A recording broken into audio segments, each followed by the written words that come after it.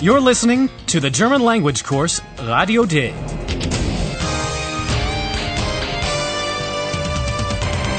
A joint project of the Goethe Institute and Deutsche Welle Radio. The author is Herrad Meese.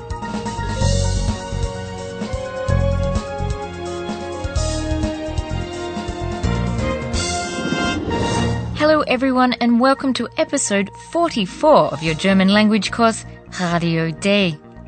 Philip and Paula are strolling through Jena. Above the old city wall, Philip finds an advertising poster for a procession of Jena's great thinkers. At the end of the 18th century, there were a lot of great thinkers. Große Geister in Jena. Scientists, poets, and so on. Two of them, two poets, are mentioned by Philip in the following scene. Who is named? What's said about their relationship? Hier gefällt es mir. Die Stadt ist wirklich schön. Guck mal da oben. Siehst du die Werbung? Jena, Zug der Geister. Was für Geister denn? Na, zum Beispiel Schiller und Goethe. Stimmt. Schiller kam ja mit 29 Jahren als Professor nach Jena. Und hier in Jena begann auch die große Freundschaft zwischen Schiller und Goethe. Philip mentions Schiller and Goethe, the two great poets. Was für Geister denn? Na, zum Beispiel Schiller und Goethe. In 1789, Schiller is appointed professor in Jena at the age of 29 on the recommendation of Goethe. Schiller kam ja mit 29 Jahren als Professor nach Jena. And it was in Jena that the great, long-lasting friendship, Freundschaft, between Schiller and Goethe began. Und hier in Jena begann auch die große Freundschaft zwischen Schiller und Goethe. The city of Jena remembers its famous citizens with a procession of great thinkers. Guck mal da oben. Siehst du die Werbung? Jena, Zug der Geister. In Jena, a historical procession is taking place. The participants dress up and play the role of an important figure from around 1800. Listen to what happened in Jena in May 1789 when Schiller gave his inaugural lecture.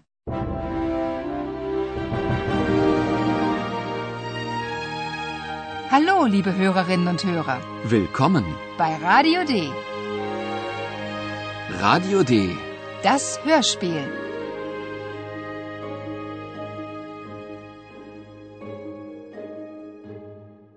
Was this day a success or a failure for Schiller? What is it that tells you? Professor Schiller, was ist los? Sie sind doch nicht etwa nervös. Na ja, Sie wissen doch, gleich ist meine erste Vorlesung.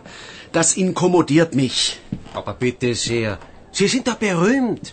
Jeder kennt Ihr Theaterstück Die Räuber. Ja, das stimmt. Ich habe viel geschrieben. Ich habe Freunden meine Stücke vorgelesen. Aber jetzt werde ich zum ersten Mal vor fremdem Publikum sprechen.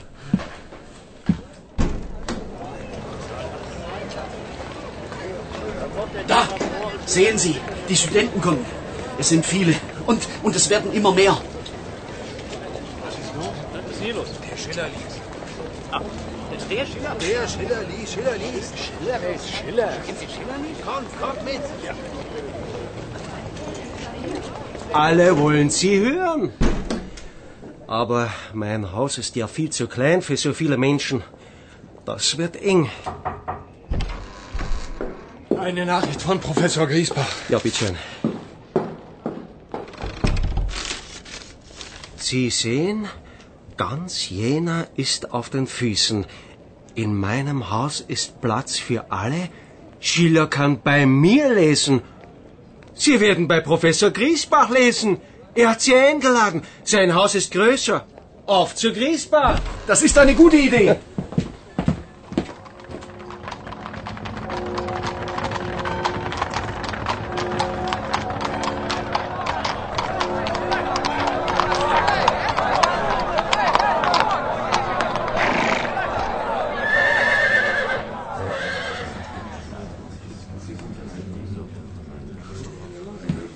Herr Schiller, Ich freue mich so, Herr Professor Schiller, dass Sie nun in meinem Haus Ihre Vorlesung halten werden. Die Freude ist auf meiner Seite. So. Meine Herren, der philosophische Geist hat nur ein Ziel. Das Ziel für Wahrheit und Freiheit zu kämpfen. Ihre Tat lebt weiter. Ich danke Ihnen, meine Herren.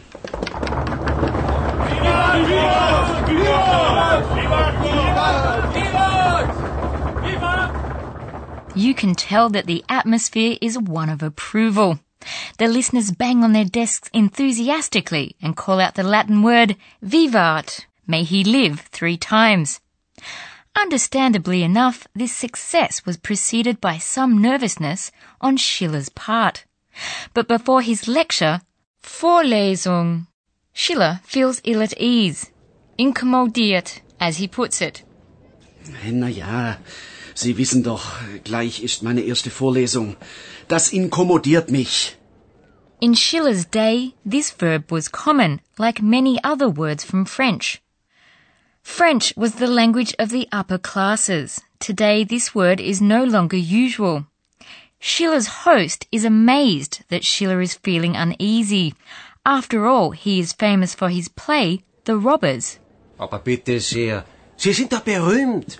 Jeder kennt Ihr Theaterstück Die Räuber.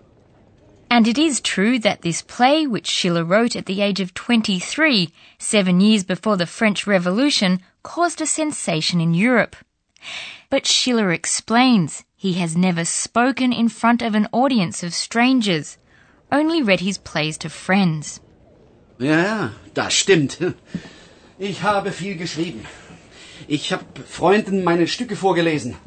Aber jetzt werde ich zum ersten Mal vor fremdem Publikum sprechen.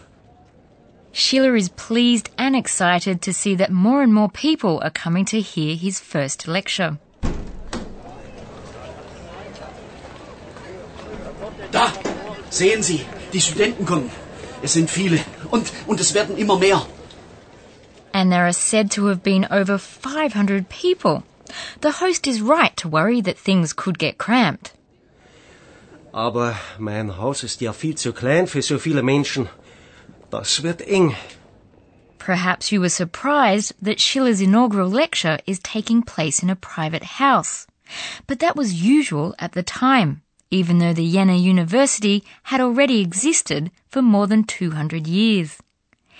In the small city, the theology professor Griesbach could not avoid seeing all of Jena on its feet. That is, on the way to Schiller's lecture.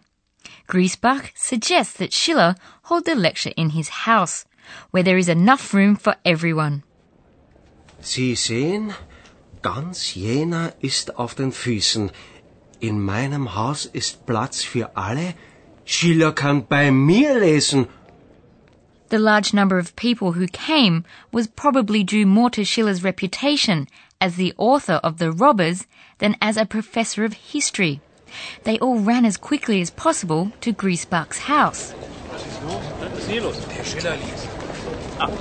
Der Schiller? Der Schiller liest. Schiller. Schiller enthralled his audience. In his now famous inaugural lecture, he spoke of the preordained path of humankind, from unsociable cave dwellers to profound thinkers. This philosophical spirit has only one goal. Der philosophische Geist hat nur ein Ziel. Das Ziel für This goal Wahrheit is to und fight for Freiheit. truth and freedom. Unfortunately, Schiller very soon has to fight against something completely different, his severe tuberculosis. After 3 years, he stops lecturing, but he keeps on writing. In Schiller's summer house in Jena, in the midst of an idyllic orchard, he has intensive conversations with Goethe. But sometimes even great thinkers are concerned with something very everyday in nature. You'll hear this in the next scene, in which the main topic is the smell, Geruch, of rotten apples.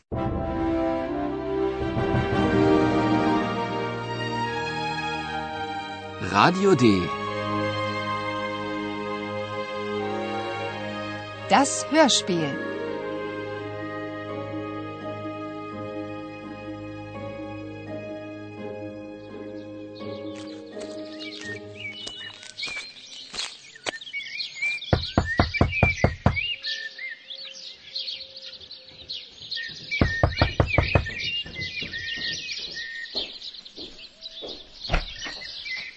Guten Tag, Frau Schiller.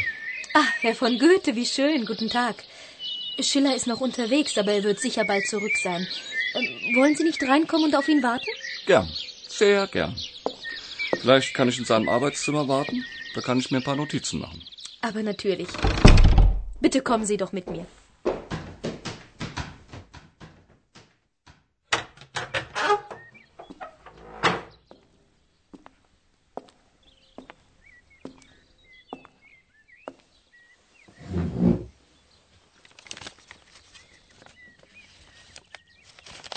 Seltsam. Mir wird ganz schwindlig. Was ist das? Was riecht hier so merkwürdig?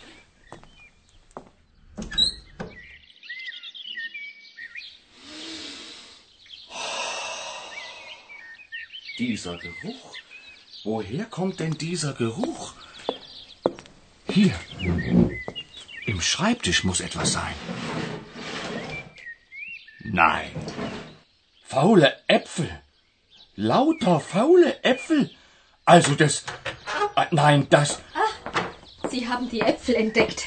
Ja, die müssen immer da sein. Schiller besteht darauf. Er braucht sie zum Leben und zum Arbeiten. Goethe found the smell of the rotten apples in the drawer of Schiller's desk very unpleasant. Seltsam. Mir wird ganz schwindlig. Was ist das? Was riecht hier so merkwürdig?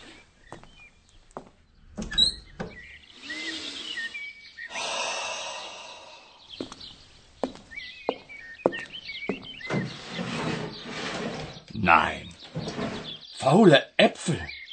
Lauter faule Äpfel. Also das... Nein, das... Some say the smell inspired Schiller. Others claim it made it easier for him to breathe. After all, Schiller had a lung disease. We know only that Schiller needed the apples to live and to work. Er braucht sie zum Leben und zum Arbeiten. Perhaps it was just the alcohol fumes created when apples ferment that pleasantly stimulated and calmed Schiller. And now you, our listeners, are going to receive some mental stimulation from our professor. Und nun kommt unser Professor. Radio D. Gespräch über Sprache. Today I'll be talking about statements with the verb to become. Werden. Werden. Ich werde vor Publikum lesen. Schiller says what he is going to do in the future. That's right. Werden and a second verb in the infinitive express a future event. In the second and third person singular, the vowel of the stem changes. The E becomes an E. Listen to an example in the third person. Werden. Wird.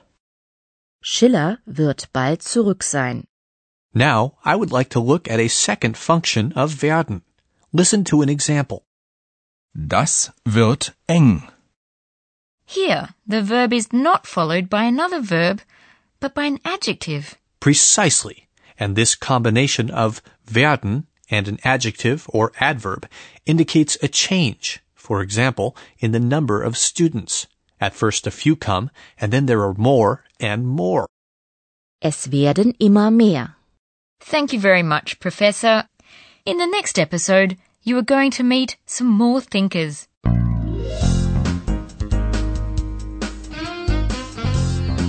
Bis zum nächsten Mal, liebe Hörerinnen und Hörer.